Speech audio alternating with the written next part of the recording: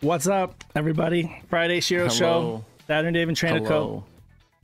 Hello, hello. How is it going? Everyone on the internets, all the interwebs. How's it going? My name is... That's a black card again. What the hell? Black card, SquarePants. Black card, SquarePants. Who lives in depression, under the sea, oh my Patrick, God. Black card. It's and just... cannot be seen by any human being. Patrick, no. I'm going to have to figure that whole thing out. You know, like, why does it do Just that? I don't know. the entire OBS. Well, what's that? Somebody... I hear their garbage truck or something. Sorry, that's my dump truck butt. Just getting through here. Okay, so... Dump truck ass. Yeah, so today on Shiro Show, we are talking... We're probably going to talk a little bit more about the cancel games, maybe. I don't know. And his Oh, it's Derek. He's in here. Analysis of the leaked docs. Mute your mic. Irima Jiri clears the air regarding SOA. His comments on the lecture. We got talking about last week's Shiro Show. We did live with Danthrax, and we went through all the documents. That was great. Editor's Corner. Driving Strikers. Gex Trilogy announced. Fantastic Pinball. Shiro Co-ops with Terra Player and Dream Pie released. Whoa, and it just keeps coming. Taito LD game collection. So there's a lot we have to talk about on Shiro Show this week. Me.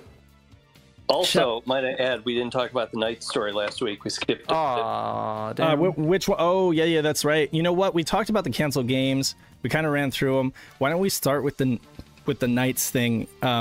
Once we go through updates and stuff like that. Let's skip it because we want to be mean to Danthrax. Shouts to Pudgy Bunny, David Zaney, Tom Fun, Julian, Michael Friesch, who else?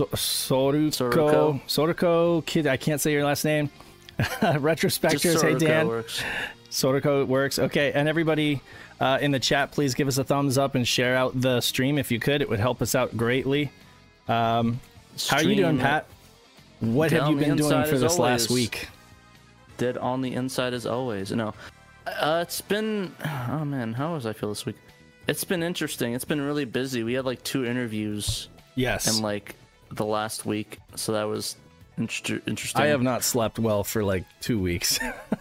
Yeah, no, I've been so busy. I'm so bummed. I was supposed to do a Warhammer game with somebody on Saturday, and literally we've been planning it for the last like 3 weeks. Yeah. But every Saturday something comes up, so I have to message her and be like, "I'm sorry, I can't do it. I actually have a podcast I'm doing tomorrow morning for Spirit Hunters about Dragon Ball." So, yeah, one thing after another, and I forgot about that. We scheduled it like a month ago, and it slipped my mind. I'm like, I am so sorry, and then I have like I have a baby shower I'm going to tomorrow, which I'm going to be there all day. And by all day, I mean till like 3 in the morning probably. And I will not be any fit to do anything. And it's funny because we actually almost had something else scheduled on that Saturday too, right? Yeah, we're I went ahead and booked with him for the following Saturday.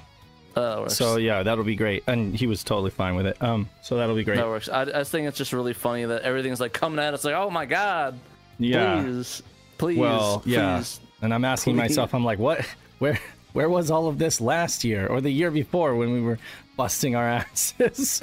We were just talking about music for half the cast. I know. It's like, God, please. Why? Well, we both got some pickups here. Yep. These are the 8-bit dough through M30s, but I in like the how Saturn. both of ours are keying the same way. Yeah, right, with the one button keyed out. They actually removed that button on the controller. There actually is no A button. No, not retrobit. I am 8-bit dough. Cancel them for removing the A button from the controller. They need to be canceled for that. No, but no, I actually been using it, and I really, really like it. Like, I don't know, maybe it's me, but the texture of the controller feels like mad sick. Like, is it just compatible me? for Switch, Mac OS, Windows, Steam, Android, and Raspberry Pi. It also works great with the Blue Retro. Works great with the Saturn via the Blue Retro adapter that you can get from Humble Bazooka. Should be going live on that. So yeah, so well, you're supposed to. One of these days. Yeah, he's supposed to send you one. He probably is just super busy because he's trying to get the new one's actually out. I'm only playing. I'm just waiting. It got lost in the mail and I can't find it. That would make me super depressed. I like the back. It feels really good. Like, you know. Well, okay. I thought your back had something on the bottom. Yeah. Well, honestly, I love the texture. Like, I took it out and I touched it and I was like, I really love the feel of the texture on that. Like, is it just me, Dave? Or? It is different. Yeah, no, it's good. The plastic feels quality. The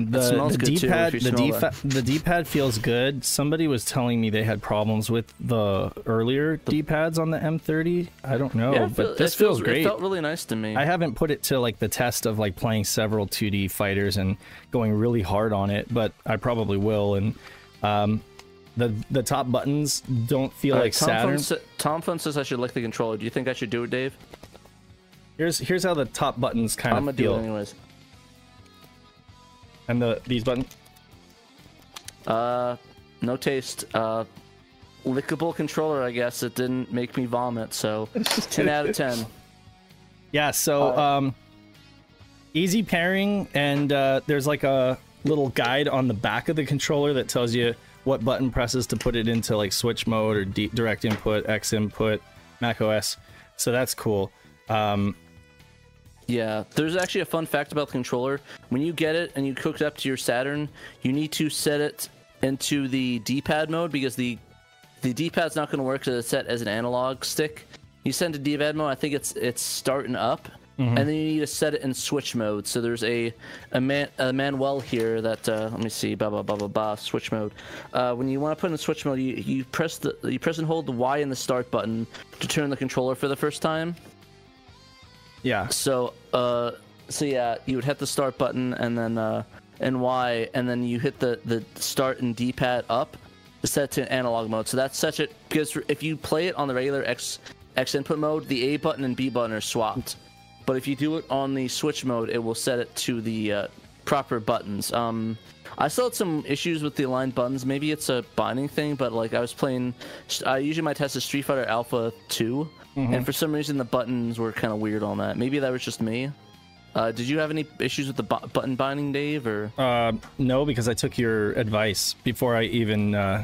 I took both yours and Humble Bazooka's advice. Well, I did that too, but even with the Switch thing, the buttons were kind of weirded out. Oh, really? Okay, I didn't experience it. Or? The only thing I've played it with is Sonic Mania and Shredder's Revenge. Like I was playing it. Oh, you didn't play it on the Saturn? No. I thought you just said Switch. The only Switch games I played it with. In Switch mode on the Saturn. Sorry. Okay, just hear me out. So on the Switch, the only two games I tested with it were the Brawlers, and it was Shredder's Revenge and Sonic Mania. On the Saturn, I put it in analog, or I put it in digital mode, not left stick mode. I put it like you said, and it seemed to work fine. Yeah. Then again, I didn't play that much stuff. I was just like testing it out cursory, and it seemed to work great. So I don't know. And right now it's like flashing at me because I pressed the home button, but it's yelling at us. Anyway, it's got USB-C. I like it. I've been really lucky with the latest revision of Retrobit controllers, but again, those are 2.4 gigahertz. The ones that I got, I didn't get the Bluetooth ones. I got the 2.4 gigahertz, and I still need to send you it. I can send you the Bluetooth one if you want. But this is Bluetooth, like 3 of them. And it works great with yeah. It's Bluetooth and it works great. Well, if you've got 3 of them, send me one. I will. Okay. I will send you one. You know what? Hold on a second. Well, you talk. I'll get it. Okay, so this does work great with. This works great with the Humble Bazooka adapter on the Saturn, and I haven't noticed any issues at all. And just a side note, the issues that I did notice in Dropout previously on the article that I wrote, that really only has to do with the analog mode. Okay, like that's only with the analog mode, and pretty much only notice it on nights. But when it comes to like the digital side, just using it like a Saturn pad, it's the receiver works amazing. With both with like the King Kong or Wireless Pro Zen Pro controller, and this in digital mode, in regular digital pad mode, it works absolutely flawless. And they're still working on the analog mode because it's a prototype, or it's a demo. Sorry. unit. Yeah, I lied. We only have I only have this one left because. Oh, no worries. We gave the other two away as giveaways. But well, never mind. Yeah, I'll then. send that to you if you want. Huh? The Genesis one? That's Yeah. okay. I'm not a big fan of the 6-button controller. It's like, People are I'd gonna rather not. burn me alive, but I like the feel of the. I really like the feel of the 3-button controller on the Genesis. And I Yeah. never really did like the bean shaped like 6-button Genesis pads. So they do have M30s for that they've been selling for like the Genesis for a while. So Yeah. I could use this on the Genesis too. Yeah, Anyway, honestly, I really enjoy this controller. Like, I don't mean like 8-bit's good, but I kind of prefer this a little bit more. Mm-hmm. The button binding I'm gonna work with. I'm gonna work on that. I'll see what's going on with it. But overall, I love the feel of it. It felt nice. It played good. So yeah, highly recommend it if you want to James play. says he can fill in for you while you're on the pan. I mean, James, Is if you that want to British come in, terms for toilet? if you come into our Discord, if you come into the Discord chat, feel free. Yeah, I think we need to unmute. Open invitation. Oh, Derek's mute. Okay, he's good. Okay, so yeah, that's updates really. I mean, other than all of the stuff that we've been doing this week, which we're going to talk about anyway. We had an interview with a dude from NPR. That was kind of a big deal, right? Yeah, we're gonna be on All Things Considered, people. Check us out Ciro's on gonna be NPR. on All Things Considered. No, No, yeah, just I joking. mean, what was it? Vincent. It was what's his last name? Vincent Acovino. He's done a bunch of really cool articles on NPR. But he reached out to us to kind of get the scoop on everything that's happened with the documents and then the Urimajiri stuff and everything like that. So that's going to be really interesting to see what kind of article he writes up. But it was fun just doing that interview. It kind of helped solidify all the details for us as well, because I had to like make massive notes for that. Yeah. We also did one on Saturday. Should we talk? I think we talk about that one, right? We're talking about with James and The Dan. last Saturday. Yeah. Yeah. Oh, yeah. I mean, we stayed up late, really late, so that we could do They're a even cast. roasting me like, oh, it looks like Pat's falling asleep there. So we could do a cast with the Sega guys, and it was I had all fun. my It energy. was really fun. It was a lot of fun. I mean, those guys are excellent, both James and Dan, and yeah, no, we had a blast. I mean, it was very informal, but I mean, we did go over the documents and stuff like that, and talk Sega and stuff like that. But I mean, there were a lot of laughs, and those guys are great. I'm hoping that we can do that more regularly, maybe once a quarter, maybe even more often than that, but basically continue Every to do week. collaborations and stuff like that, because Yeah. definitely They're a lot of fun. I think we have a lot of good chemistry with them, and I think we're on the same sort of, I guess, I'm trying to think of the word of it. We're on the same sort of approach to how we like doing our shows. Sure. So I think, and we come from the same inspiration in a way. Yeah, I mean, we're both Western Sega fans. It's just they're on that side of the water, and we're on this side. Yeah. And we're this side of the West. There's a lot of West sides going. West Side. Anyway, no, it's going to be yeah. great. Believe that. So that was us as guests on their cast. So that'll be posted, I think, a Monday from now or 2 Mondays from now. I forget what they said, but anyway, it'll be posted and it'll be lots of fun. And we'll go ahead and cross post it when it happens. It'll be a Monday in History Sunday. Oh, Knight disagreeing with me again. He never liked the 3-button Genesis controller. I think Knight jokingly said that he never agrees with me on anything, and that's just one more thing Knight you can add to the secretly pie. is like he wants to beat you up. But I mean, I don't know what to say. I just absolutely love I have big hands, and I like the Genesis 3-button controller. So yeah, if only they made it with 6 buttons. But I think there's a company out there that has done that, right? They've made like a 3-button shaped controller with 6 buttons. I forget. Anyway, all right. You know what? Yeah. We should get right on into the news, and I'm gonna start by having Dan unmute and go Dan the ahead man. and take us through the details on this Knights mod, so that yeah, we can get caught up. Dan the man. Sure. So there is a modder named Cologne D, I think you pronounce his name, who has modded the PC version of Nights into Dreams to increase its frame rate from 30 to 60 frames per second and to improve its controls. Now, this Cologne D, I guess, hadn't even played Knights at all. He had never encountered Knights until a few months ago, and I guess he fell in love with it. He went back and played the original Saturn version. He's played the PC version, and that's when he realized that they felt different. They control differently, and he's not the first one to realize this. The PC version is based on the PS2, kind of a remake of Nights into Dreams that only came out in Japan, and I guess they made some, and then they put it out on like the Xbox 360 and the PS3 before bringing it to the PC. And so in those iterations of Nights, it's had some improvements, like they made the graphics look a little better than the original Saturn version, of course, and they added widescreen, that sort of thing. But I guess none of them have ever run at 60 frames per second like the original Saturn version does. And and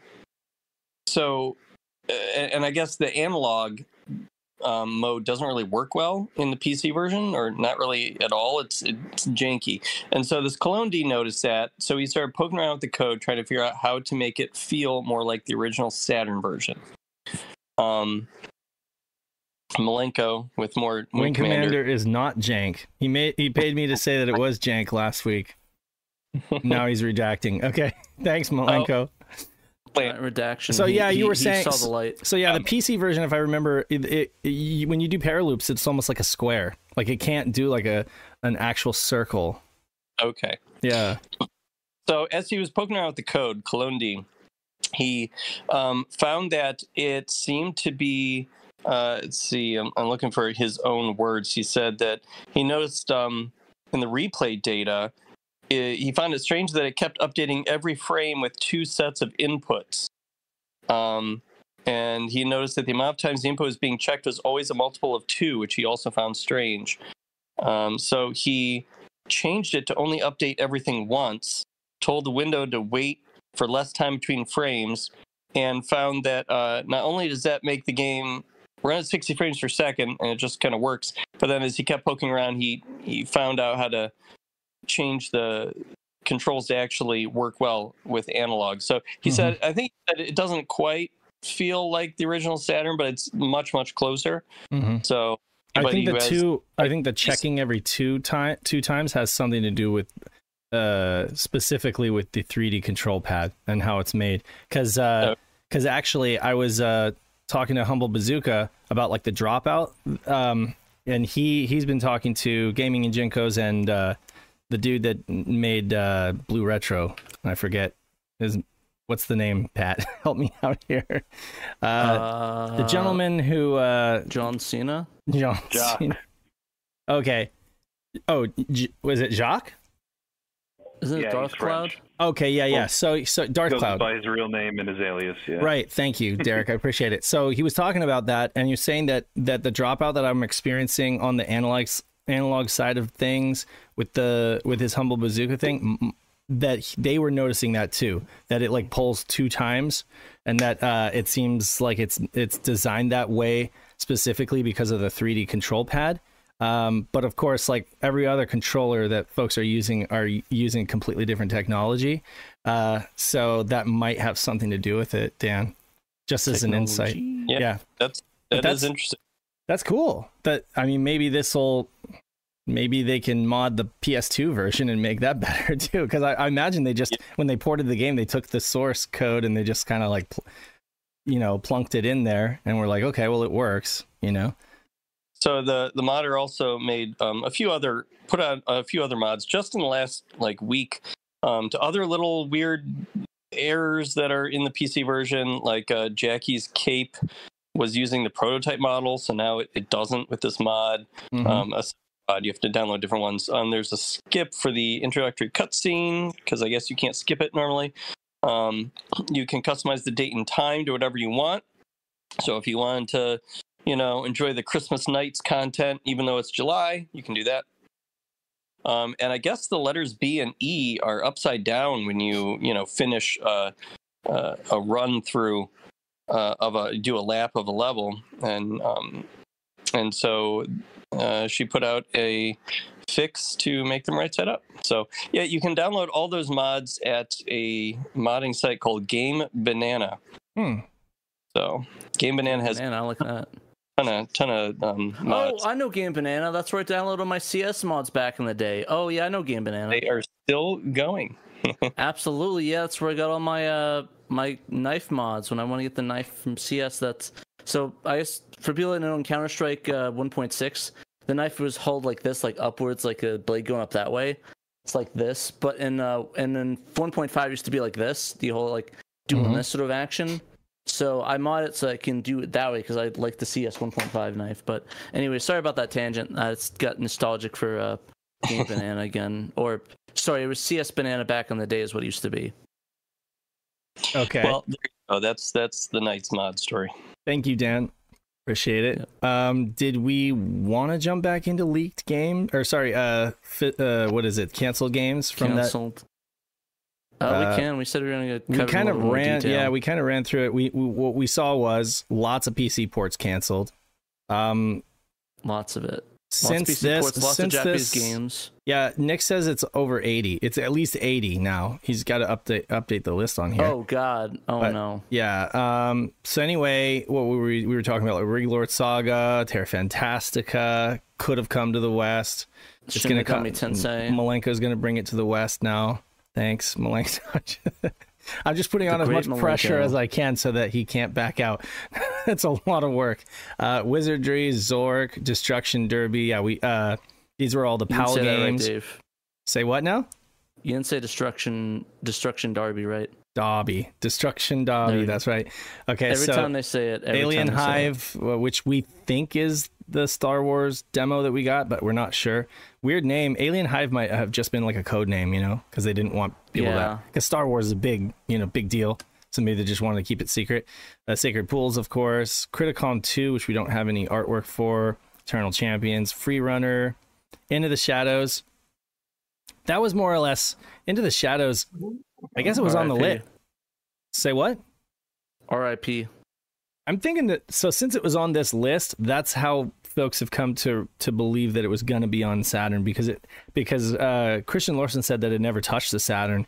It was really just a PC demo, like a Windows 95 or DOS PC demo that they would have ported to the Saturn, but they might have had trouble with that because it was pretty advanced. But I mean, they never even started because their troubles started first. Jack Nicklaus Golf, Jumper. Let me see here. I prefer Jack Nicholson Golf, to be honest. I'm trying to pick up from where we left off, and I think we had already done all this. The Japanese games, Roach Racing. Cover those? Yeah, we talked about Roach Racing because that was like that was mentioned a lot in the Netlink stuff. They wanted it to be kind of like a head-to-head Netlink racing game, but again, head-to-head, all we have is this screen right here that showed up in like a demo disc, like a video reel, and it was just like titles at the very end of things that are coming. Sonic Extreme, of course, never came. Speed Freak, US Gold, probably better that it didn't come. Yeah, US Gold is no. You can dip a turd in gold, but that doesn't make it American. Make it not a turd. Supercross, Acclaim. Squid, Acclaim. Mutant Chronicles, The Tick. Let's see, Triple Play 96. So these are screens of games that came to Genesis, I guess, and we're maybe going to get ports to Saturn. Vector maybe there Man might be even 3. New titles. Like know how the Pebble Beach from Genesis to Saturn got a facelift. Maybe it's one of those things. Vector Man, R.I.P. Man. 8-bit SNK boy says Destruction Derby. Derby. I prefer Darby, D-A-R-B-Y. Yeah. Let's see. Shenmue, Saturn Shenmue. Shenmue. We'll be talking about that one until we're dead, unless something comes to light. It's out there. I guarantee. I like the according to the sources close to Pandemonium. That's funny. According to sources close. Yeah. I know. That's funny. He told us about that as well. Yeah. Virtual Cop 3. Virtua Fighter 3. VF3 via expansion peripheral, and then Virtual on Ontario Tangram on Ontario, Canada. Ontario, Canada. Or Tangram. oratorio. Yeah, or for some reason it looks like Tangram. Ontario. That's what I always called it. I know, right? Werewolf. It's the Canadian version. Mysterious Code Names, Absolute Doom, Good Times Interactive. What's that Daytona thing supposed Remix. to be in the chat with David Zane? Is that DVD or I can't even read it. Pimp. Oh, Pimp. Oh, okay. Sorry, my eyes are kind of messed up. I need to go to the eye doctor. Let's see. Daytona Remix. I think it would be Championship Circuit Edition. I think, but you know that's what we speculate. CCE. Soccer, just soccer. Let's see. The Show, Virgin Interactive. Our best guess is some kind of baseball game, Grand Slam. Derby. Virtua Fighter 2 Remix. I don't know. I kind of think Fighters Mega Mix makes the most sense, but maybe. Yeah, that's probably what it was supposed to be. WWF 5 Acclaim. It might be WWF In Your House. And then Umemi WWF 3. 5 stands for the amount of money that the WWF had back in the day.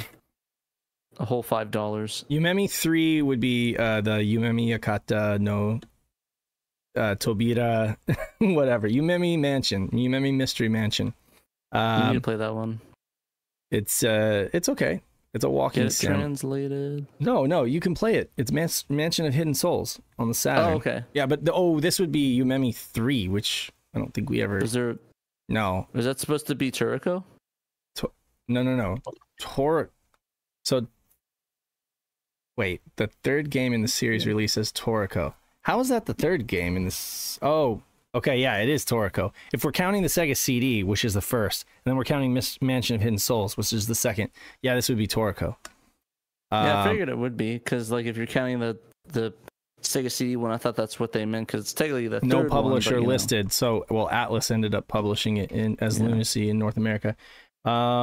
Okay, so yeah, a bunch of other cancel PC. This is the wrap up. Anyway, appreciate Nick doing this write up, and yeah, I mean he found these are all the named games. Some had more description, and then some were just like literally a word, but it was in the document. So SOA made a lot of assumptions, though. It seemed like they made a lot of assumptions about certain games that were gonna just be remixed or be released altogether. Like they'll make this game, right? We're sure of it. The Sega of Japan will make it and give it to us. And so Shadows is definitely coming out. Exactly. R.I.P. So Panda, I'm not gonna go way into this, but Dan, go watch the stream. Yeah, go watch this stream. If you have 3 hours to spare and you really want a granular page by page, because it's page by page. Okay, so if you're interested in these documents and you've listened to like the Reader's Digest versions and you want like a more granular view of everything, but you don't like reading, I mean, just watch his stream and he'll take you through it, and you can just take notes like you're in college. But yeah, no, Panda did a great stream. There was a kind of an ASMR quality to it, you know, because he was drinking his tea and flipping pages. Then Into the Shadows got canceled. So definitely check out Panda's stream if you're interested in deep diving this document.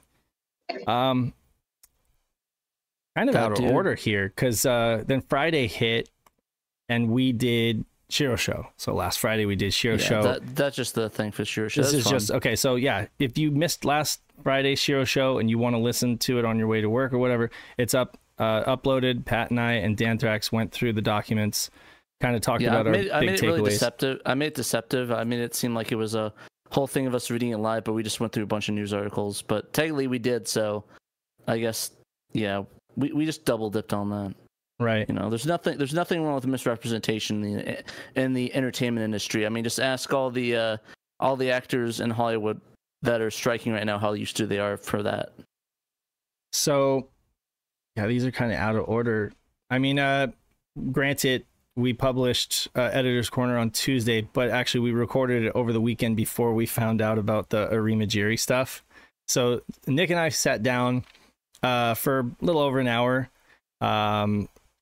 Actually, the morning after we recorded with the Sega guys, so I was completely burnt. But we talked about the document. We talked about Nick's big takeaways. It's really good. It's a good.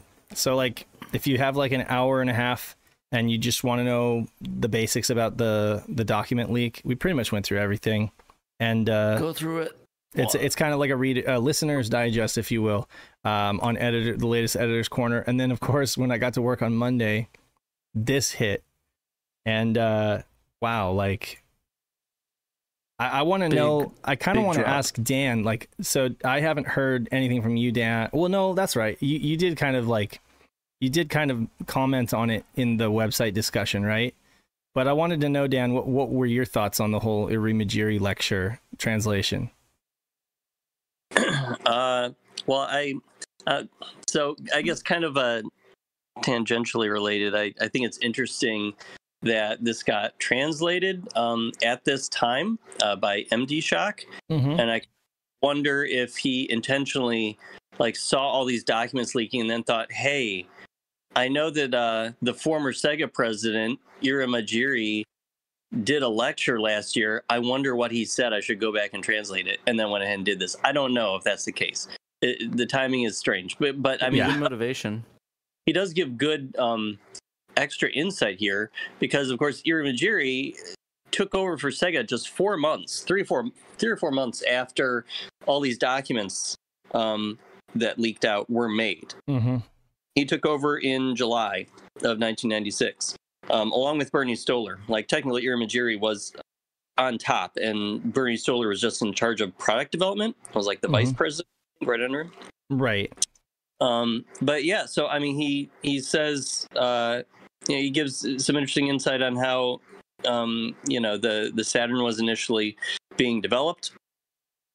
Just like kind of we sort of knew before that like the 3D wasn't a last minute addition. They always were planning on doing 3D. Right. Just with about a year before they actually went to market, they added the second CPU, the second SH2 processor. When they saw what the PlayStation's specs are going to be, and they realized, oh, we're not going to be able to really keep up with that thing with what we've got, but it's too late in the game. Even though it's a whole year out, it's still too late in the game to be totally redesigning the motherboard and how it works. So they just added a second processor, which I wonder if that's why, the two processors are fighting over the same bus to talk to the RAM, is because they didn't design it to like add more bus throughput. They had to just put CPUs same bus that was already, Absolutely. You're absolutely right. And that's why Suzuki even went on record saying that if you were a god of a programmer, you could hope to get like 1.5 times the power you would never hope to actually harness both chips, but you'd maybe get 1.5 times out of it, just because of the bus contention issues, because the bus wasn't designed for the two chips in the first place. And since we're talking about this, I just want to go on record again and say that for years I labored under the delusion that it was the second VDP, that it was a second VDP or VDP1 to be specific, because of some misinformation, because the most prominent information, or the only information that just kept getting regurgitated that was available, was the information from Edge and Next Generation from all the way back in the day.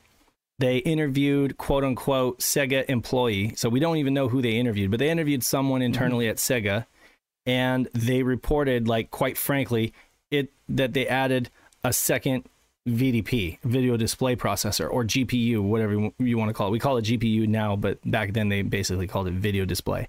But essentially, and I was talking to Knight, and I was talking to Trekkies. We were looking at the documentation, the big fat stack of documentation that they send over to the Americans in terms of like the chipset and stuff like that. And when you look at the dates on it, when you look at the dates, and then you also look at what has been added and everything, it's like you could extrapolate that to mean that it was a VDP that was added. And I think that's exactly what Edge probably did back in the day, because of the difficulty in things getting lost in translation or whatever. I think that they kind of made certain conclusions and made certain assumptions based on those documents and the report with the Sega employee. But we have it on record from Irimajiri, from Hideki Sato and from Hitachi themselves that it was actually a second CPU that was added. Now, I know that that's kind of semantic and it's kind of like splitting hairs. Some people out there will claim that it's splitting hairs. But I mean... I wouldn't. I mean, a GPU specifically used for graphics processing, the CPU just used for, it's just generalized data, It's just good for us to get the information correct and move forward with the correct information, and instead of continuing to spin and proliferate the same wrong information, especially because there's developers out there who are actually attempting to harness the power of the machine and come to grips with everything that it can do. And it's just like that kind of information, it doesn't help, I still think my favorite misinformation is the whole, they bolted on 3D to it. And I'm like, what? Yeah, like I think anybody who has any kind of proximity to PCB fabrication or electronic engineering knows that that's just not how things work. You don't just bolt any kind of CPU or IC on at the last minute and just expect it to work. I mean, there is a lot of rework. There's a lot of troubleshooting. There's a lot of debugging that goes into lots of barge wires. Yeah. So I mean, lots of barge wires. That said, the first launch model of the Saturn was quite a mess. Like, I mean, I think folks who have one of those and they've tried to take it apart will notice that there's a lot more wires and there's a lot more, like, you got to be really careful when you're taking those apart because they're just an absolute cluster F inside. And they did work for a couple years to kind of streamline it down to a much more economical design so that they could afford those price cuts. Constant price cuts that were needed in order to compete with Sony. But I mean, yeah, no, the original board was just an absolute ugly mess. And but anyway, that is one thing that I didn't mean to interrupt Dan. I didn't mean to completely steal the floor from you, Dan. I just meant to say, yeah, we should just put a nail in this and let it die. This whole what is it? This misinformation, exactly. Yeah. And did you mention the indecisive, like the fact that they were kind of divided on 3D? No, I guess that wasn't as mind-blowing to me. I think there are other things I haven't gotten to that are more interesting in the article. So if you want to mention it real quick, I want to mention it because it's not that big of a deal. So it's one of the first things that he says, and it's one of those things where it's it's often argued that the Saturn was a 2D powerhouse, or it was meant to be a 2D machine, or it was meant to be a 3D machine. I wouldn't say that it was one or the other, because what I think is obvious by what he's saying is that there were several people within Sega that couldn't really agree on what they wanted it to be, so a lot of folks wanted to really focus on 3D where others were divided and thought that they should focus more on 2D. The fact is that it always was able to calculate 3D polygons. And even as a 3D machine, I think we all know and love the fact that the Saturn is pushing a ton of sprites and manipulating them and warping them in order to create 3D graphics. So, I mean, even at the end of the day, when it's doing 3D calculations, maths in the SH2s, but I mean, it's drawing them to the screen using sprites, right? So it is a very, very powerful 2D machine. And in fact, that VDP-1 can draw sprites so fast, they needed two SH2s to be able to even do the math to keep up, because I don't think that those could spit out 3D calculations fast enough for the VDP-1, Spitting facts, sprites out. It is. Saturn is a very, very capable 2D machine, and even when it's doing 3D, it's just amazing that it's actually using, especially if you know what you're doing with it. I mean, blitted sprites. But anyway, so just I'll move along and let you pick up. I think James is here to cause some trouble. So okay, I saw Cerulean in chat a couple minutes ago say this is why it's good to get both sides of the story, and is especially true in this next bit of translated speech here about how the Saturn could have launched in the US alongside Japan, but Sega of America insisted on the 32X. Now, we have both sides of the story on this now. There are Americans who are supposedly in the room at CES Winter 1994 on a phone call with Sega of Japan, who said, Sega of Japan was worried about competing with the Jaguar, the Atari Jaguar, and so they wanted us to, get something out that year, and so we designed on a napkin at CES the 32X, and then we, got it out there by the end of the year. Now, here's former Sega of America president Irimajiri saying that they originally wanted the Saturn to launch worldwide, or at least, I guess, in North America alongside Japan. Maybe Europe would have still come a little later because of stock issues. But they wanted to launch it in both territories at once at the end of 1994, that early. But Sega of America were the ones who insisted that they wanted to hold off on the Saturn by at least a year. Because I guess they felt like they were just riding that Sega Genesis gravy train too much. They didn't want to get off the ride. They didn't. No, I mean, yeah. If it's like I was saying on the worse. Clearly, that's okay. Yeah, all I was saying is I think I was saying before on the thing that I think that it was kind of, I think they were trying to do a bet, because I think there's nothing, the console, a lot of people like are looking in hindsight, but you have to realize that it was like the second generation of console at that point that really has that whole had that whole history of like the cycle of go to new consoles and like discontinue the old ones. I think Sega was trying to see if they keep both those going simultaneously, and it was a bet. Like it wasn't good or bad if you think about it. It just was a bet, and they fell flat on it. But it was a choice that they made. Yeah, exactly. I think the Genesis was selling amazing until it wasn't. You know what I mean? Like it was one of those things where, and I remember this vividly from back in the day, that it was like things just turned a corner with kids seeing stuff like Daytona in the arcade. When you saw Virtua Fighter, Virtua Racing, and then later Daytona in the arcade, it just kind of made you not really care that much about 16-bit in general anymore. You know what I mean? It wasn't just the Genesis, it was the SNES as well. Like they scrambled to use like the SVP, they scrambled to create pre-rendered graphics in games like Donkey Kong Country to try to kind of like get get a couple years more out of those consoles. But again, like even as a kid, I literally didn't care about 16-bit anymore. So I was just like looking forward. And I think that a lot of America didn't care to continue buying. You either had already bought a 16-bit console, whether it was a Genesis or an SNES or maybe a TurboGrafx. But now that you knew that the new 32-bit consoles were coming, you weren't really looking at picking up a Genesis so late in its life. You know what I mean? So I think more games for I think that's what they didn't really count on, is they maybe at that time of that meeting, things still looked okay, but it was like they were just about to just completely fall out, and then they were going to have like a ton of stock in the warehouse and no orders, because as soon as everyone learned that the Saturn was coming and that it was going to launch in Japan and that it was going to have Virtua Fighter, it was just like, forget it. Nobody wanted to invest in a console that was already from 1989. That would make it how many years old? Well, at least 5 years old.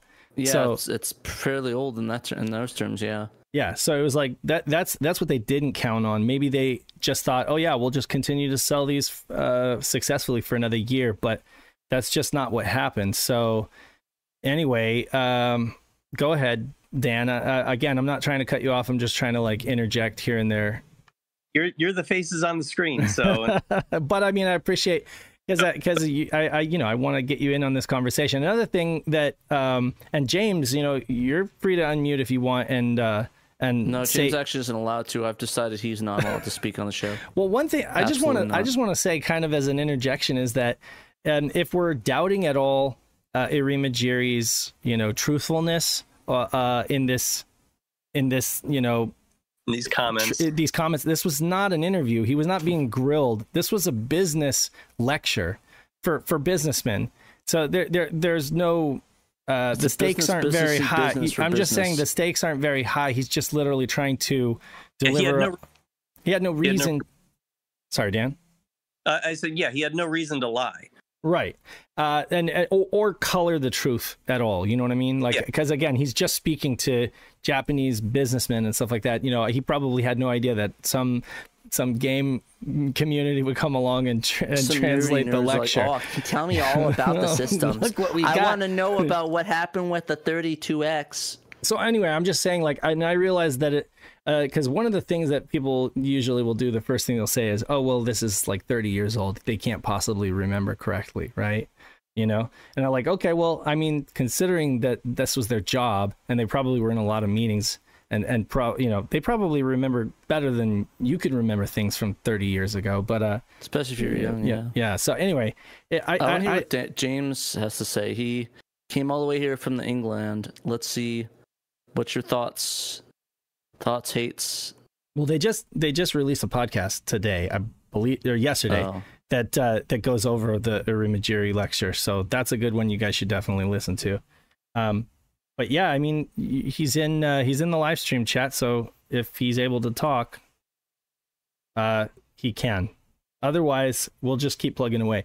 Yeah, so England. England. I know I can't speak properly. Leave me alone, Trevo. So the next bit was that's translated here is that Irimajiri said that Sega of America was forced to keep massive inventory in warehouses and lost a fortune on unsold returns. Now, I mean, this isn't mind-blowing to us a week after getting all this confirmed in the documents, but what's great is that all of this is confirmed in the leaked documents we just got a week ago. You know, It's like a good companion piece, really. Yeah, it's like an overlay. You overlay it and it's like, wow, then it's like really profound. Wow, these guys really did do bad at their jobs. God damn. Well, what's interesting here is that, you know, they knew. Japan knew, at least maybe not right away as it was happening, but clearly, eventually, by 1996, they did find out that they did realize that Sega of America had all this unsold stock. And of course, unsold stock is sitting in warehouses, and that costs you money because you have to pay for the space in warehouses. And anything that's sitting in a warehouse isn't getting sold.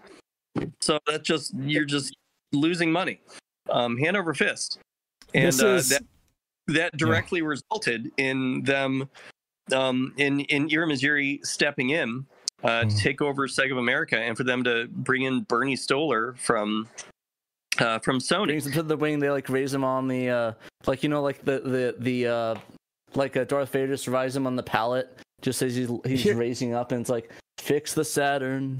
Here's the fix the books, not cooking way, but you know. Here's the ironic thing: cook the books, but by fixing them. This is how Tom won the West. Like when you think about it, like Nakayama hired Tom to gain the market share, you know, gain the majority market share, make Genesis a success. Tom had retail connections, of course, and this was like the price to play. You know, that these big retailers were probably thinking like, well, you're nowhere near as big as Nintendo, you know, but you want to be as prominent as Nintendo. You want us to take a chance on you and give you the same kind of, you know, eminent shelf space that we give Nintendo and everything. What do we get out of it? How can you promise us that we're not going to lose big on this? And so Tom has to essentially, it's almost like the crossroads, like selling your soul, because he basically has to write an incredibly risky deal in order to deal with them. And that is, you know, I will promise to keep this much in overstock, and I will buy back everything that you don't sell. So now they've got their collateral, or they've got their insurance, you know, against Sega's failure. And at the beginning, it seems fine, you know, because it's working. But the folks in Japan are like, wow, that's really risky, and we would never do things like that in Japan. You know, that's just not. But okay, Tom, you know what you're doing. You know, I'm not going to question. Exactly. I'm not going to question your methods, because you seem to get results. You get results, right? And again. Yeah, you could also argue that, like, okay, it's risky and seems crazy to allow retailers to just, you know, force you to buy your stock back from them. But you could say if Sega did a better job of making people want these games and these systems, then they wouldn't have had as many to sell back in the first place, you know? Yeah, and the documents actually, the documents, the leaked documents, not just the Arimajiri lecture, but the leaked documents actually refer to sellback, like returns, merchandise returns, and they also refer to markdowns. Like anytime a big retailer like Toys R Us puts a bunch of Panzer Dragoon Sagas in a bin for $10, they charge the consumer $10, but then they charge Sega for the difference. You know what I mean? So it's like that way Sega, it's better to do that. So anytime you saw those like steep discounts, Sega would have to pay for part of that, but that's better than having to pay for all of it and have all the merchandise returned and turn up in a warehouse. Instead, they could get it out to consumers and they split the tab essentially. But yeah, those like really, really steep markdowns for like retailers like Toys R Us and Walmart wouldn't reflect on their ledger. It would reflect on Sega's. So yeah, it was, but I mean, it's a compromise versus, you know, just completely returning a bunch of slabs of these things. Well, I guess if you really can quote a famous band from the 90s, I guess they did it the wrong way. Oh my God. I was just listening to that song. It's a good ass album. I mean, it sucks that there was the last one. It was good.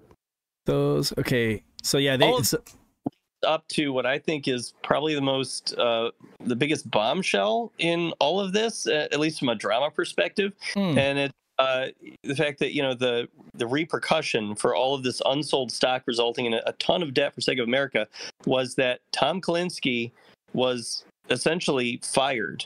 Now, the story has always been that Tom Kalinske turned in his resignation, that he chose to leave Sega. And the narrative is, well, he saw the writing on the wall. Things weren't going well for Saturn. Things weren't going well for the Genesis. The 32X bombed. He saw the writing on the wall. So he left to go to greener pastures. Right. It was his choice. And here's Irimajiri saying directly, Tom Kalinske was asked to step down. Yeah.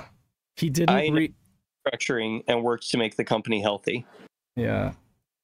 They literally took him out the back with the shotgun and, put that old yeller.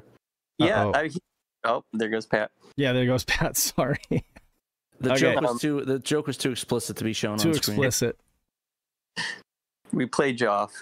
I mean, so James is in chat. He said, you're free to speak, James, if you can. Is he unmuted? No. Hello. There you are. Hello, James. How's things, guys? Good. It's good. They're good. Yeah, no, we're just going over the Arimajiri lecture, and I listened to your guys' cast. It was great, as usual.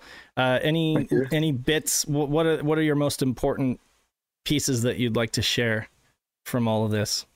I mean, the bit that you're getting to just now, I think Dan called that the smoking gun, or not so much the smoking gun, but the gun that was used. I mean, as you were alluding to there, you know, this story has always been that, you know, Tom Kalinske just got fed up with his control being taken away by Japan and decided, you know, I've had enough, I'm out of here. But to then see that Irimajiri says that, you know, Tom was given a year to resize the company and, you know, it wasn't going to plan. So he was asked to step down with Irimajiri taking over, you know, in both Japan and America. So that was huge. I mean, there's been so much from these leaks, and then the timing of this translated interview, which was from October last year. Right. So not interview though. It wasn't a translated interview. Lecture. It was a business lecture seminar. Yeah. So as you said earlier on in the stream, there, it's like he had no reason to embellish anything. He just sitting there talking to, you know, maybe like student businessmen or people wanting to learn about business. So he's got no reason to, you know, to embellish anything or kind of make anything up. So yeah, he wasn't answering questions. You know, he was just preparing slides and running through. It was a shit talk lecture. It's like war stories, basically, like talking about his time in the trenches and stuff like that. But Trekkie's sent me a message, and I think that it is worth saying. When it comes to the Genesis not selling all of a sudden, like we were talking about, like the Genesis was doing amazing. We all knew that. It gained 51 arguably maybe more than that percent of the market share, but it just stopped selling when the 32-bit generation and 3D polygons hit. And it wasn't just bad games, it was all games. They had over 300,000 copies of Sonic 3 was 100,000, and Sonic and Knuckles was 200,000. Oh. Sonic 3 was 100,000 and Sonic and Knuckles was over 200,000 in stock. They weren't selling, and those were phenomenal games. I mean, I bought them full price from Kmart, so it's like there were folks out there buying them, but they just had a ton of overstock. And there's a reason why it's so cheap on eBay to get them nowadays. It's just like I feel like they reached a market saturation where it was like the folks who were gonna get it got it, or they were just diehard Nintendo fans. And remember, back then you kind of chose. It's so easy to forget this, but you kind of chose a console and stuck with it back then. It was like you were either a Nintendo kid or a Genesis kid. Nowadays, I have 8 consoles right in front of me right now, and then a bunch in my house, so it's like we all own multiple consoles, and it does, you can have a PlayStation 5 and an Xbox and a Switch, whatever. But back then it was just a completely different time, and you either had an SNES or you had a Genesis.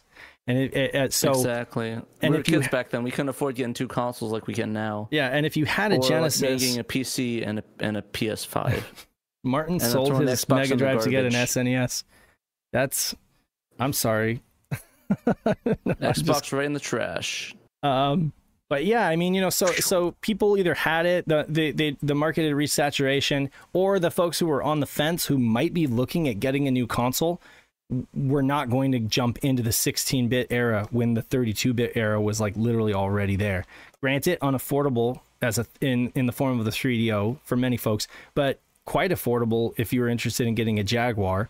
And if you're interested in waiting just a little bit, there's also the Saturn.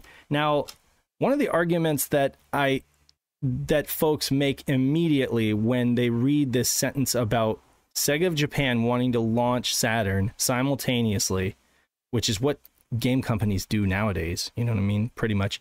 But they wanted to launch the Saturn simultaneously in America and in Japan. The first thing they say is, "Oh yeah, there's no way that it would have been ready. There's no way it would have had enough games." I don't necessarily disagree. That statement is true, but let's just imagine that 32X never even happened. Let's imagine that when they originally came to Sega of America with the idea of the Saturn and said, "This is going to be our next console. We're working on it right now. We're planning on putting it out in November."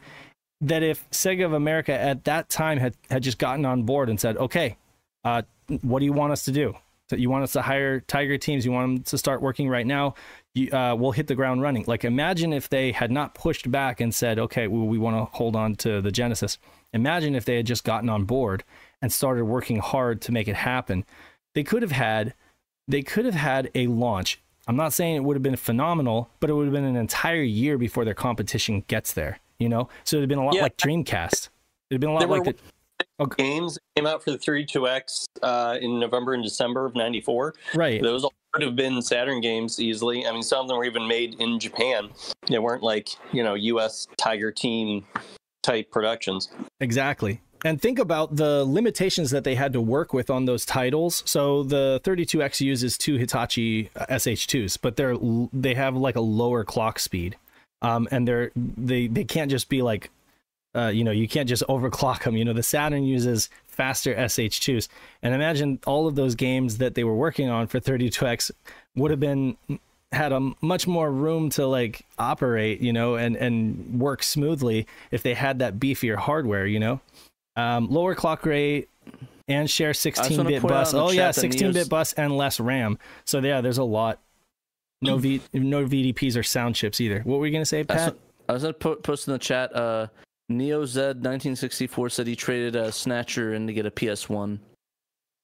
And that just hurt my bones. God. Well, I mean, I traded a SNES with like Star Fox, Star Wars, Super Mario Kart. I had a ton of games, and I traded that in to get a PS1. That was actually a pain. It was a pain. I had to buy it all back. Like, I had to get my SNES back like a decade. Imagine trying to buy your Snatcher back, though. No, exactly. That is painful. That's really painful. I'm sorry. That sucks. But anyway, the point that I think is important to make is, remember when Dreamcast came out? Now, Dreamcast, I think Pat and I were talking about this with the dude from NPR, basically. Dreamcast did almost everything right. It was an amazing console. They did so much right, but they failed on two things. All of the ill will that they generated, all of the bad juju from all of the bad decisions, there's just nothing that the Dreamcast couldn't possibly shoulder the burden from all of that. Well, honestly, I was talking about it. I thought about the last couple of days. I think it actually was in a good place because you had like all the hype, you had all the people buying it for the sports games, but it just the PS2 it dropped, and it wasn't even like 5 months later, and they like discontinued the Dreamcast. It just was. I'm just saying, it just too much. In spite of everything that came before the Dreamcast, it still managed to like have a really positive launch. And like I say, I had people coming to me who were playing it and they were like, it has no right to be this good. Like, this is amazing. This is a Sega console. I mean, so there was that. And then there was the fact that they insisted on the Gigadisc format. Like, I really think that was a bad decision, but still remember this, the Dreamcast came out and it was uncontested for a year. And so a lot of people bought it because they were buying into the next generation a year ahead of time, right? And it was an actual good console. It wasn't like buying the Jaguar. It was like buying... Not to mention a lot of people that played fighting games bought it because, they can... Well, tournaments as well, because they could have, they can have a tournament and not have to lug like 5 different arcade machines or like 12 or how many of them in there. So I definitely just get a Dreamcast. I definitely think that if the Saturn did come out in America a year before the PlayStation, a lot of folks would have bought into it because they would be buying into the next generation, and they would have Virtua Fighter, they would have Myst, which was at that time very recent hit on PC, and would have been an amazing port. It was very... Sorry, it was a very serviceable port on the Saturn, and even had mouse support, although we wouldn't get the mouse. They should have released Pissed instead. Pissed. Yeah, right? The one with John Goodman. I know that. Yeah, and you're throwing me off, Pat. Anyway, I'm just saying these are the argument. These are kind of like the hypothetical arguments. Is that it's very easy to imagine. It's very easy to imagine Saturn doing much better in the West had they just launched it. And it would have had to catch up in terms of development tools and software.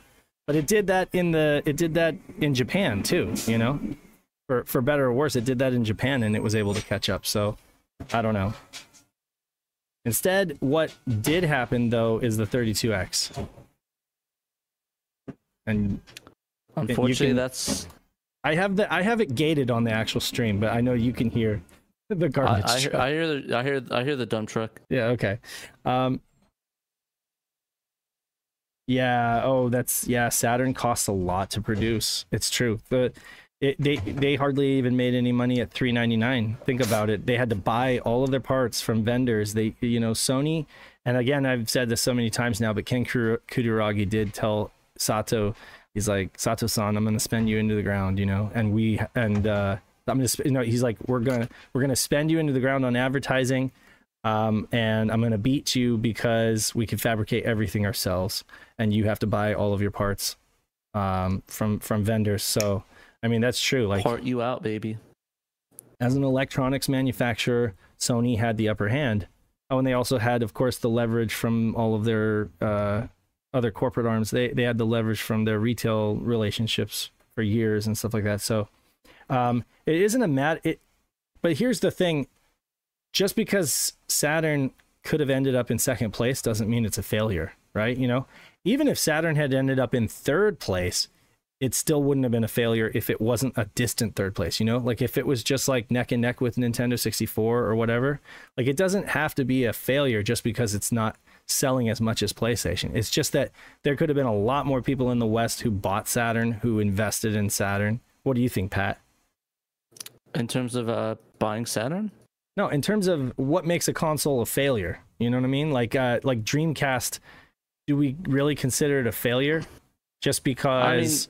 I wouldn't consider it a failure. I mean, and that, by that definition, the GameCube was a failure, and the GameCube was not a failure.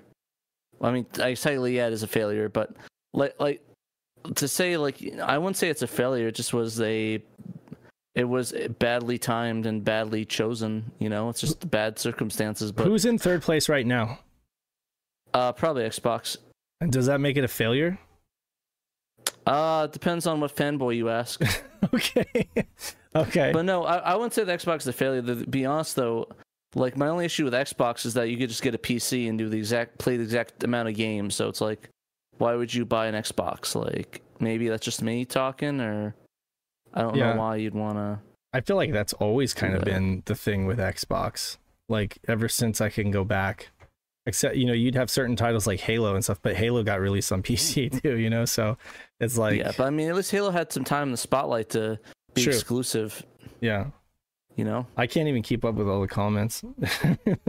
There's it got heated when I started talking about Xbox being not good. Thing. Sorry, Dan? Should we move on to the next item? Yeah, sure. So anyway, smoking, Tom was asked to leave.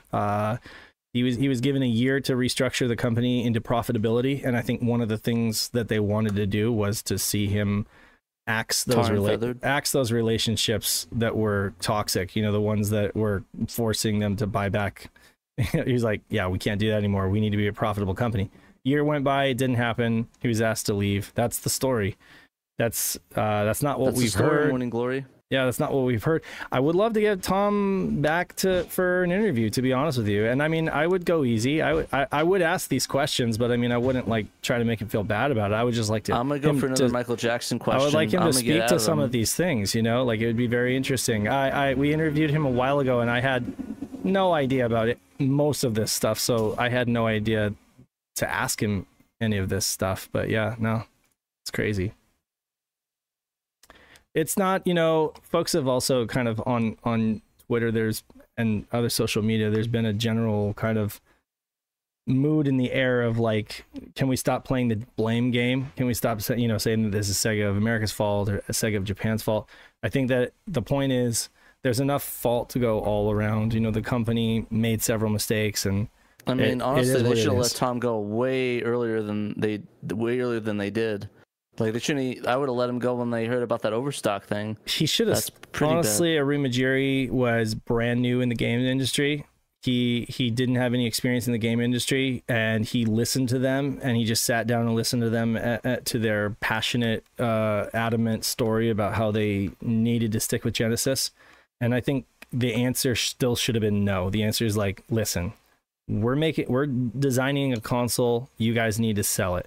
Yeah, he need to get a backbone and be like, you're doing it. I mean, it's good. There's not going to be a lot of games at launch, but I mean, we'll fix that. We have a lot of games in development, so and it's better to take the L and sell Saturns and take an L and sell 32Xs and then dump them. Yeah. So just my opinion, but Sega guys said Saturn was a failure, but DC wasn't. That's a hot take. I would say it's a hot take. I mean, it's kind of to me it seems obvious. To me, it might just be, but I think it's kind of seems like the Dreamcast was a success because of how many people bought it, how popular it was. So are we just talking about in the West? Are we talking about in the West, or are we talking about worldwide? Because obviously Saturn wasn't anywhere close to a failure in Japan. It was an amazing success. Yeah. In the West, it still sold. It still sold, like it sold a lot, but the marketing was a failure for sure. The marketing failed to communicate to consumers. It failed in other ways. It failed in terms of what it brought over, because a lot of great games stayed in Japan, and then of course it kind of had trouble with the sports games and stuff like that. Would we call the entire console a failure? No, I don't think I would go that far. But again, it was a very. I think it's easy to say that it was a very distant third.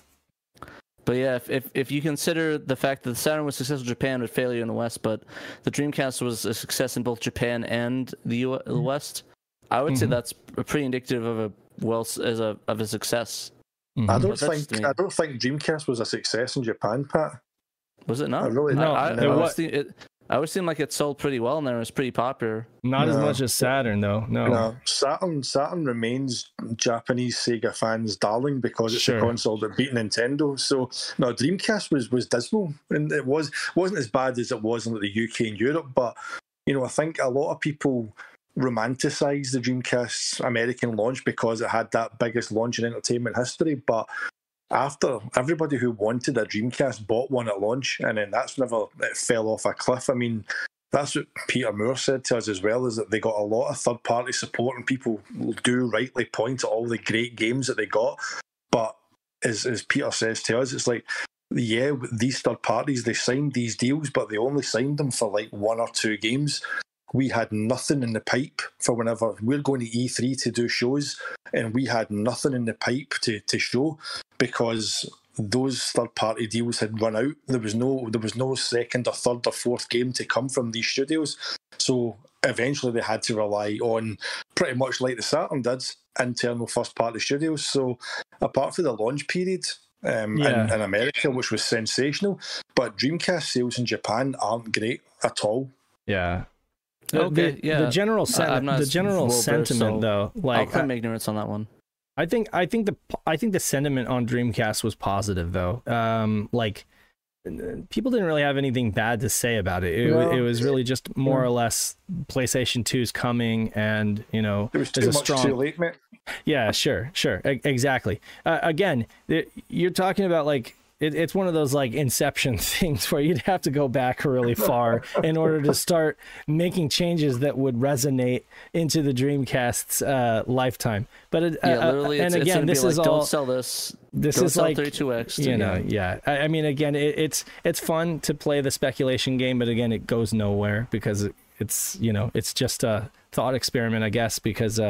You can't really make these kind of changes now. And I mean, Sega's left in the hands of a holding company, and I think that it kind of it ends up being a chip on a lot of our shoulders, especially those of us who grew up with Sega back in their glory days, and maybe that's what fuels these kind of conversations, is because we always just think like, we know how great this company is. We know what their potential is. We know that they have the ability to be so much more than they are.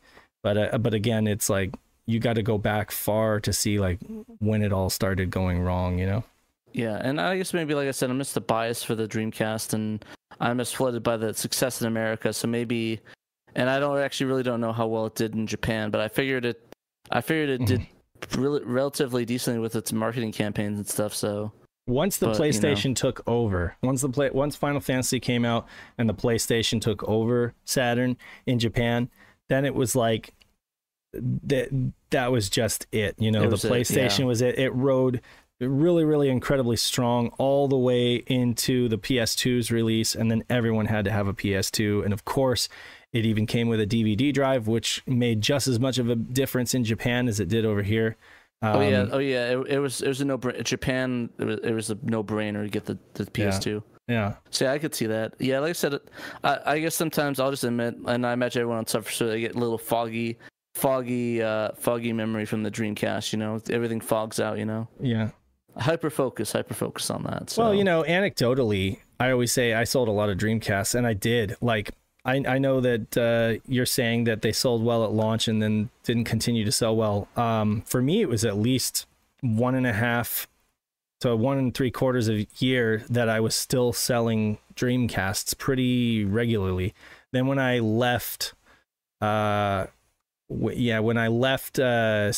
and went to Circuit City, still selling them. But then once the PS2 came out, it was just like, forget it. Then they just sat on the shelf. And it just disgusted me that like with our PS2 demo, all we had was Fantavision for like weeks, and everybody was still buying the PS2 because they're like, oh well, I'll play DVDs on it now, and when games start coming, then Devil May Cry 1, dude, I saw that demo everywhere on the PS2. It was fantastic, though. I loved DMC 1. Not DMC the remake, the original. Sorry.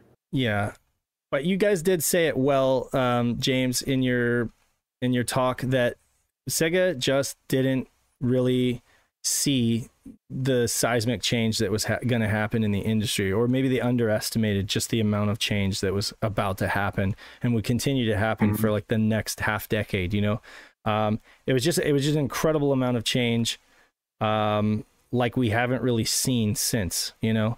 And absolutely, like, I know it sounds cliche, but I'm telling you, it cannot be understated how big of a deal 3D was and how everyone had blinders on for 3D. Like anything else was just not important. 16-bit was just immediately uncool. It wasn't like, I'm not gonna go out and buy a Mega Drive when there's this Saturn on the horizon and it can do Virtua Fighter. Now I kind of think that the whole 2D Virtua Fighter on the Genesis is kind of cool. But I mean, back then I thought it was so stupid. Why would they even release that? Because I mean, who's gonna buy this? It's no one. Not really, actually. Okay, Dan has a point. We need to keep going, and there's several different articles that we can talk about. We're including... almost out of show. We're gonna need another show. No, that's okay. We got some time. Driving Strikers officially goes on sale.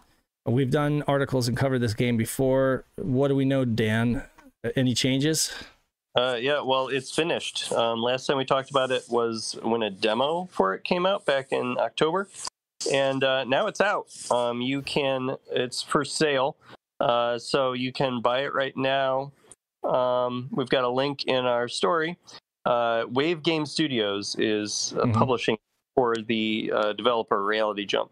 So right now it's $20 to get a physical copy, a disc for your Dreamcast, and that comes with a digital download file that you can then throw onto an SD card if you have an ODE or something, or you can play it in an emulator.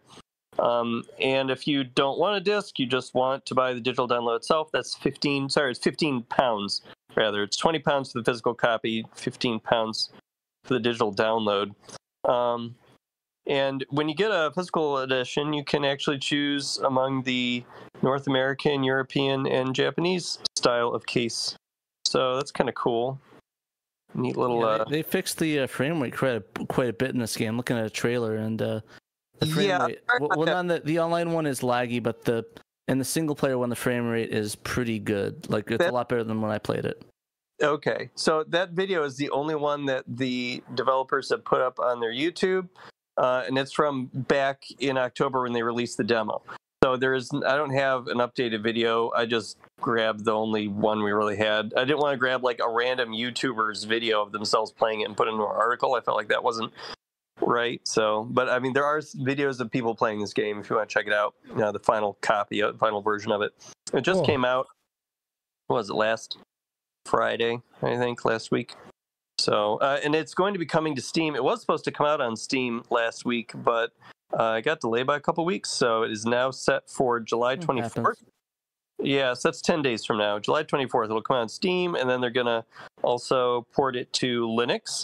And what's neat is we didn't know this before this came out. There is crossplay, online crossplay among the PC, Dreamcast, and soon to be Linux versions, and there hasn't been a Dreamcast game that had cross-play with PC since retail discs were coming out, and that was just Quake 3 Arena and 4x4 Evolution. As far as I know, those are the only two games. Because I was asking around, I'm like, hey, what games could do this? And the only ones people could come up with were Quake 3 and 4x4 Evolution. So that's cool. Driving Strikers here enters an pretty exclusive club. Interesting. Cool. Yeah, it's a really cool one. I enjoyed playing it. I think they fixed a lot of the issues that I ran into with the frame rate and stuff. So I'm excited to try it out, and hopefully, is it only 56K, or are they going to do broadband support for it? I believe I read that. I don't think I put in the story, but they do have broadband support. Oh yeah, I'm gonna go download. I'm gonna buy it and play it. Sorry, not download it. I'm gonna buy it and play it. And actually, can you buy it digitally? Yeah. Like I said, it's 15 pounds. By the digital copy. Ooh, I'll pick that up then. Yeah. Limited Run Games announces Gex Trilogy at their recent that's the E3. The one time that I saw Gex on my timeline, and I was actually happy and didn't hide it immediately. Yeah, so the first Gex was 2D platformer on the Saturn, and they made a couple more, but they did not come out on the Saturn, sadly. But anyways, that's why we're writing about this, because there was at least one Gex game on our beloved console, and Limited Run Games is going to be putting out a collection that they've called Gex Trilogy, so I guess the 3 mainline games. Not entirely sure which versions they're basing them off of, because, I mean, the original Gex was a 3DO game, and then they ported it to Saturn and PS1, and they all had their own little differences, which you guys went over in a podcast last month, which I linked at the bottom of the story. You know, the Saturn version uses passwords, while the 3DO version will actually let you have a save file and stuff like that. The sequel, Gex Enter the Gecko, is different on PS1 than it is on the N64, where it's called Gex 64, and there's different levels, and some of the levels are taken out. There's an exclusive level in there. And then there's Game Boy Color iterations of the second and third games, which are, of course, completely different. So it's like, what all is this trilogy really going to entail? They gave us very few details. They did say that it's going to come out on the Switch, PS4, PS5, Xbox Series, and Steam. So pretty much every modern console. All the consoles, all the time. Yeah, and they're doing it using the Carbon Engine, which is their proprietary platform made by a YouTuber, Modern Vintage Gamer. Never heard of him. Set up, yeah, right. And he's got this Carbon Engine able to, I guess, make retro games run easily on modern platforms. I don't know how they can just like have it, you know, do that stated mission for all these different retro consoles. Because I mean, a Saturn is vastly different from a PS1 and from a Genesis and a 3DO. They're all different. Like how do you just apply the Carbon Engine to all of them? I don't know. It's magic. They say it does. So well, it's tail time. Exactly. I'm looking forward to it. I'm a big Gex fan, so I'm not. I like the first I'm really two good games. At Gex personally. Yeah, Pat's crazy for Gex. I'm a Gex god. You know, there were enough Gexual innuendos in that podcast. We don't need them bleeding into the show. Bleeding into the show. I guess you could say, quoting Jesse Ventura, "I'm a Gexual animal." Real briefly, so Fantastic Pinball Q Tenkai is the Best of Saturn that we're talking about this week. Developed by Technosoft and released in Japan, summer of '95. This is an anime-based pinball adventure that you select 3 heroes of Flipperland and play pinball to prevent the resurrection of the Demon King. No, this one was a surprise for me. I was surprised that you didn't like it as much as I thought you would, because I figured that because it was Animu that you would just be all over it, but you actually liked some of the more Western pinball games more. Or what was it? Yeah, well, obviously you like Last Gladiators. Everybody likes that one, but the Kaze pinball games. But what was it, Pat? You just didn't like the way it feels. The thing is that I came off the heels of like the Gladiators pinballs and the other pinball stuff, Necronomicon, and it was just so good. Like it felt really good, and honestly, those are some of my favorite pinball games. And I'm a big pinball aficionado. Like game wise, I love Pokemon Pinball. It's one of my favorite. Honestly, it's one of my favorite Game Boy games. Period. This is more like Sonic Spinball. You know, it's like there's like top screen, really middle floaty. Screen, bottom screen. It felt too floaty. Yeah, it's definitely not about the physics of pinball. It's more just about like all of the power-ups and stuff like that. You've got heaven, earth, and hell, and essentially scantily clad angels. Exactly. So you know what you're getting into. It's actually, I recommend it. I mean, I recommend folks check it out because it's not bad. And the artwork is cool. It's not the best pinball game on the Saturn, but if you're really into, the artwork and the Japanese flavor, definitely check it out. I think that it's decent. Again, it's like Sonic Spinball. One. So if you played Sonic Spinball, you kind of know what to expect. Yeah, it's no Devil Crush though, to be honest. Oh yeah, fair. No, Devil's Crush is amazing. Shiro co-ops with new Terra Player. I'll make this quick. Basically, you can find us now on Terra Player, which is terraplayer.com. I think if you just click on that, it takes you to terraplayer.com, and you can see that it's this new service, basically curation of video game related podcasts. At this time, it seems like very heavily Sega video game related podcasts. A little bit of bias there. Everything's, and I'm totally fine with that bias. These are all the channels. You got Shiro Media Group there, and of course, when you click through, you can see what shows recent uploads, and then shows. Those little thumbnails. We actually got them to fix the thumbnails for us. Yeah, so they were actually able to fix the thumbnails and get all of the artwork porting over correctly. But yeah, so folks can find us there, and then they can also find a bunch of other, like, I'm just going to click on shows and show you everything that's here. Radio Sega Area X. You've got Chaos Control Center, Club Sega, Dreamcast Years. Journey into Dreams, Fights into Streams. Forever Sonics Random Hour. Like, look at all the shows that they have on here. Too. Sega Guys is on here, of course. I haven't gotten to that. Night Train is great for, like, relaxed What's the vinyl record music. up there? Vinyl record. There's one that's Long Play Dance. But yeah, no, there's like the Radio Sega stuff, the Pick and Mix, and the Pop 'em Up is another organization. Radio Redux. Gosh, there's a lot of good stuff here. Sega Addicts, of course. If you listen to them, they're good. Who are these guys? Shiro? How do you say that? Get them out of here. Sort of Sega. The Shiro shit show. Sort of Sega. The Cyber Razor Cut. You got the Dreamcast Hour. Dreamcast Junkyard Dream Pod. Excellent. Great podcast when you get on that one. A bunch of cool stuff. Oh, there they are. The Sega Guys. Shenmue Dojo Show. Lots of great stuff. The Titan Cast. So, I mean, and they're planning on adding more. This service is planning on adding more. So that's great. I mean, it'll get it out into more people's hands. Also, I've been relying on Pocket Casts for all of my video game stuff, and it doesn't work very well. I've been trying this, even the web app. It works really well, and it's a great way to like have all that stuff at your fingertips. When they do finally do an app, they did say that they're going to do like a Android and iOS app. That'll be awesome, because then I'll just download that and have all these things at my fingertips.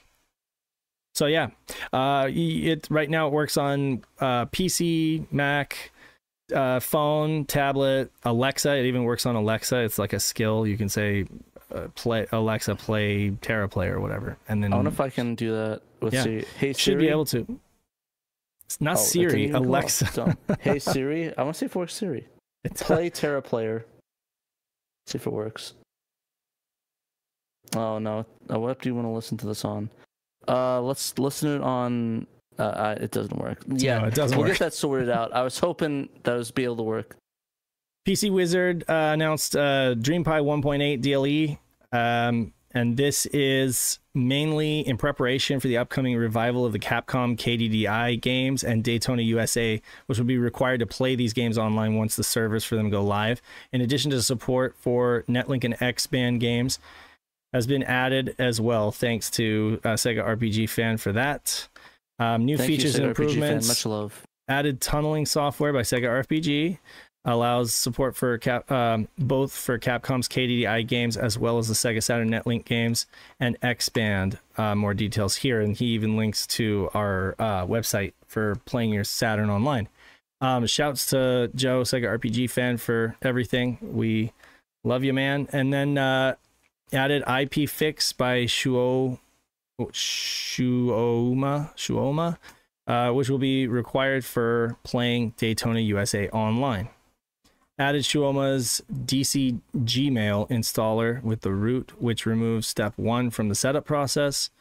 Added BBA mode software by Scrivani, which allows you to use your Pi as a Wi-Fi bridge for the broadband adapter and show up on the Dreamcast now.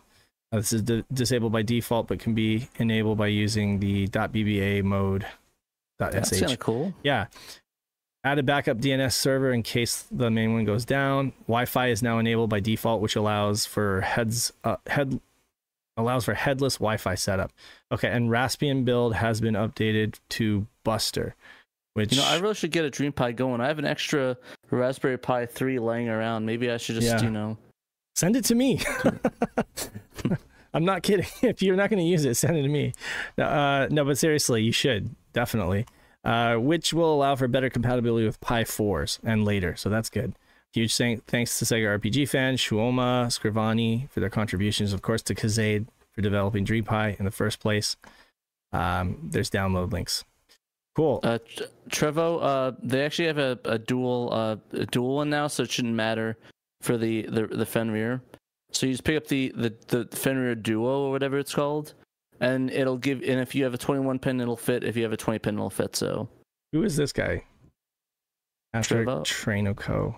I don't know. Can you ban him from our site? I don't like his articles. Ban him. Okay. Well, he wrote some crap on our site about 3 Laserdisc classic games getting. No, tell us all about this, Pat. What is this? Because I haven't even read this yet. So Taito. This came out of the blue. So they announced 3. It's the collection is called Taito LD Games Collection. So with this, LD stands for Laserdisc, and if you don't know what Laserdisc is, it's a giant disc. Okay, so actually, let's start from the beginning. If you don't know what Laserdisc is, 1, Google it. 2, you should probably know what it is, but if you watch this. But 3, if you don't know what it is, short story, it's a giant disc that's the size of a vinyl record that stores information on there in an analog format. So this is analog, even though it uses a laser. It's a weird thing. It's a whole thing I don't want to get into. It's all pits and stuff, but it's basically a precursor to CD or whatever. But yeah, anyways, they and the arcades actually had Laserdisc games. So if you ever played Dragon's Lair, Cliffhanger, aka Lupin the Third arcade game, was it Mad Dogs, the one with the gun, the Western one, or like the other like Laserdisc like FMV games. Dragon's Lair. Yeah, Dragon's Lair. Yeah. 1 and 2. Space Ace. Space Ace. Yeah. And you just name it, and pretty much it uses a Laserdisc player that's shoved into there, and it plays it off a disc. And one of the issues with all those players is that they die over time because these things are old technology and they suffer from. You thought disc rot was bad on CDs and Saturn games and stuff, and all that. It is bad on Laserdiscs. Like there's literally titles that are just gone. Like the pressing everything process was really bad. Yeah, it was pretty horrendous, and a lot of these manufacturers, a lot of it was in-house at Pioneer or Sony, so a lot of these discs were really not taken care of, and a lot of them are just dying. So 3 titles were released by Taito that used this Time Gal, Ninja Hayato, and then Battleship Yamato, which is based off the anime of the same name. Yeah, also they also pressed slightly differently as well. It's 2 discs glued together.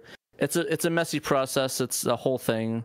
I don't want to get into it too much on the show, but they released these 3 games. You could and basically they're interactive games. You might know Time Gal. It also was ported to the Sega CD as well with an English dub on it. But the only ones that were released in arcades officially here in the United States was Time Gal and the Battleship Yamato. And both of them were actually released unsubbed or untranslated, so it was just Japanese like dialogue. But the good thing about all these games, though, is that it doesn't require a lot of English to play. All the controls are really straightforward, and it says action button or like left, right, and action and hitting a button. So you'll know what to hit when time comes to play the game to do the motion. So they announced that's this collection that's remastered.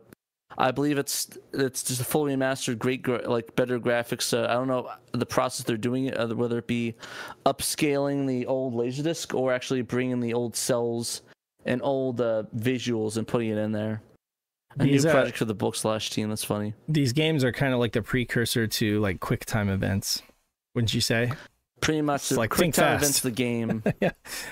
It's like exactly. So cool. Yeah. So. But I know you're a huge Laserdisc fan, right? Yeah, a little bit. I have a few of them. You have a few of them, so you're going to be picking this up? That's the thing, is that they did announce, because originally it was set for Japan, that's all they announced it is, but later on they actually announced that it was becoming internationally. But my thing is, there's a lot of ifs in this collection, because is it just going to be a straight, we Englishize the menu and then the rest of the game's untranslated? Are they going to add the dub for Time Gal in there from the Sega CD?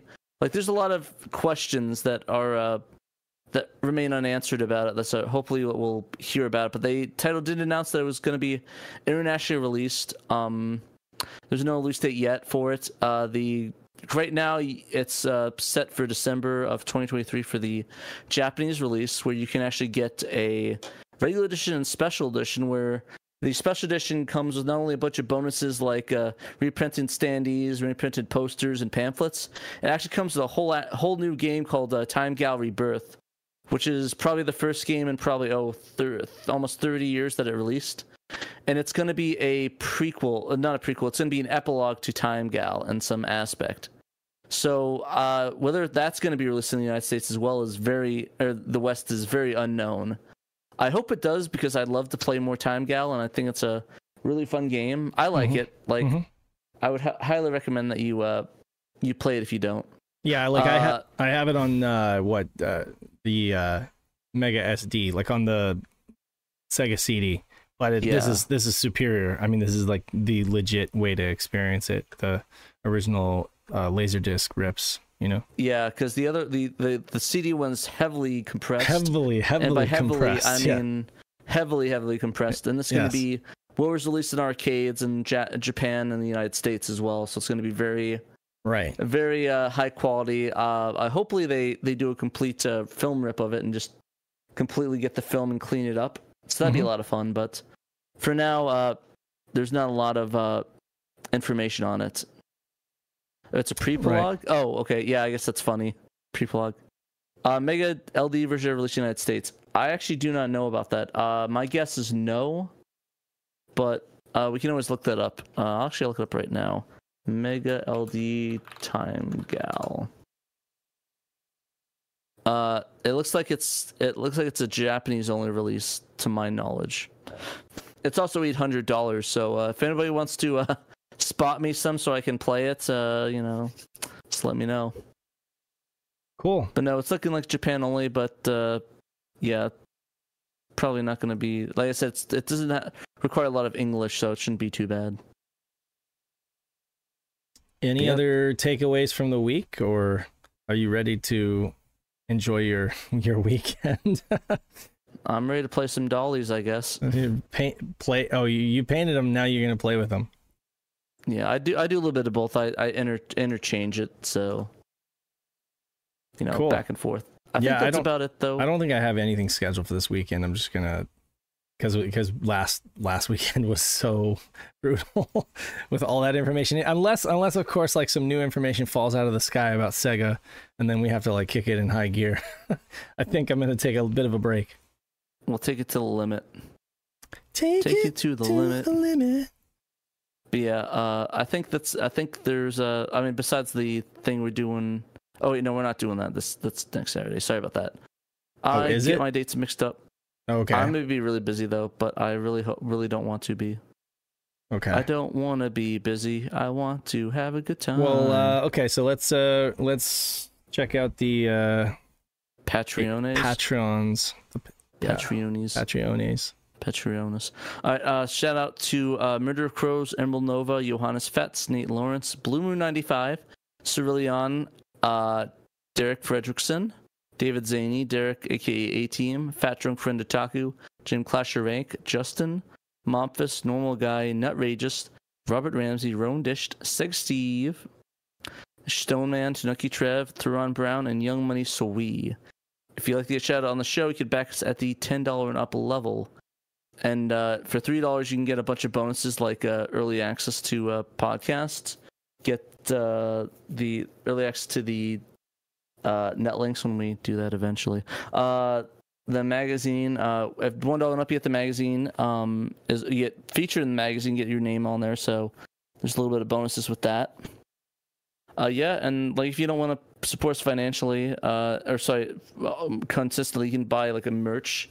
I know Dave's been working on a merch project, right, Dave? I've been working on a Teespring shop that we can plug into the YouTube, because that'll be much more convenient for folks than having to click over to Threadless and do all that. Do they allow us to implement that yet? I always thought there was like a threshold for that we needed. Well, I thought we reached it, but maybe not. I don't know. Yeah, I thought we had reached it, but either way, I'm getting it set up so that it's ready to go whenever that happens. I've got some new shirt designs that I'm going to be getting up on both Threadless and Teespring. So I'll make sure to buy one of them. Yeah, you guys can donate to us just one time through the website, or you can just not donate it to us, but you can join the Discord and just be a part of our community, have fun chatting with other people about all of this Sega history and stuff like that. And trust us, we don't ignore you or anything. We'll still talk to you even if you're not a patron. Oh, absolutely. So don't worry. Absolutely. I mean, you know, like, yes, we do have like an insider chat, and that is one of the benefits of, and we do drop, we kind of use that insider chat the same way we would the patron dash, you know, feed. We'll always drop new links to content in that insider chat for folks to check out. We do have some insider conversation, but all that said, I mean, we're in general and in the Saturn channel and everything else almost daily. So you can definitely reach out to us and talk to us and talk to a bunch of other folks. That's what it's all about, is building a community of Saturn fans and Dreamcast and, you know, Genesis 32X. No Genesis fans. No. We're all pretty much encompassing of Sega. So yeah, love that. You can also check out the Sega guys just released a Discord as well if you guys want to go over there and, you know. They did. Yeah. Just today, I think. Yeah. So that's awesome.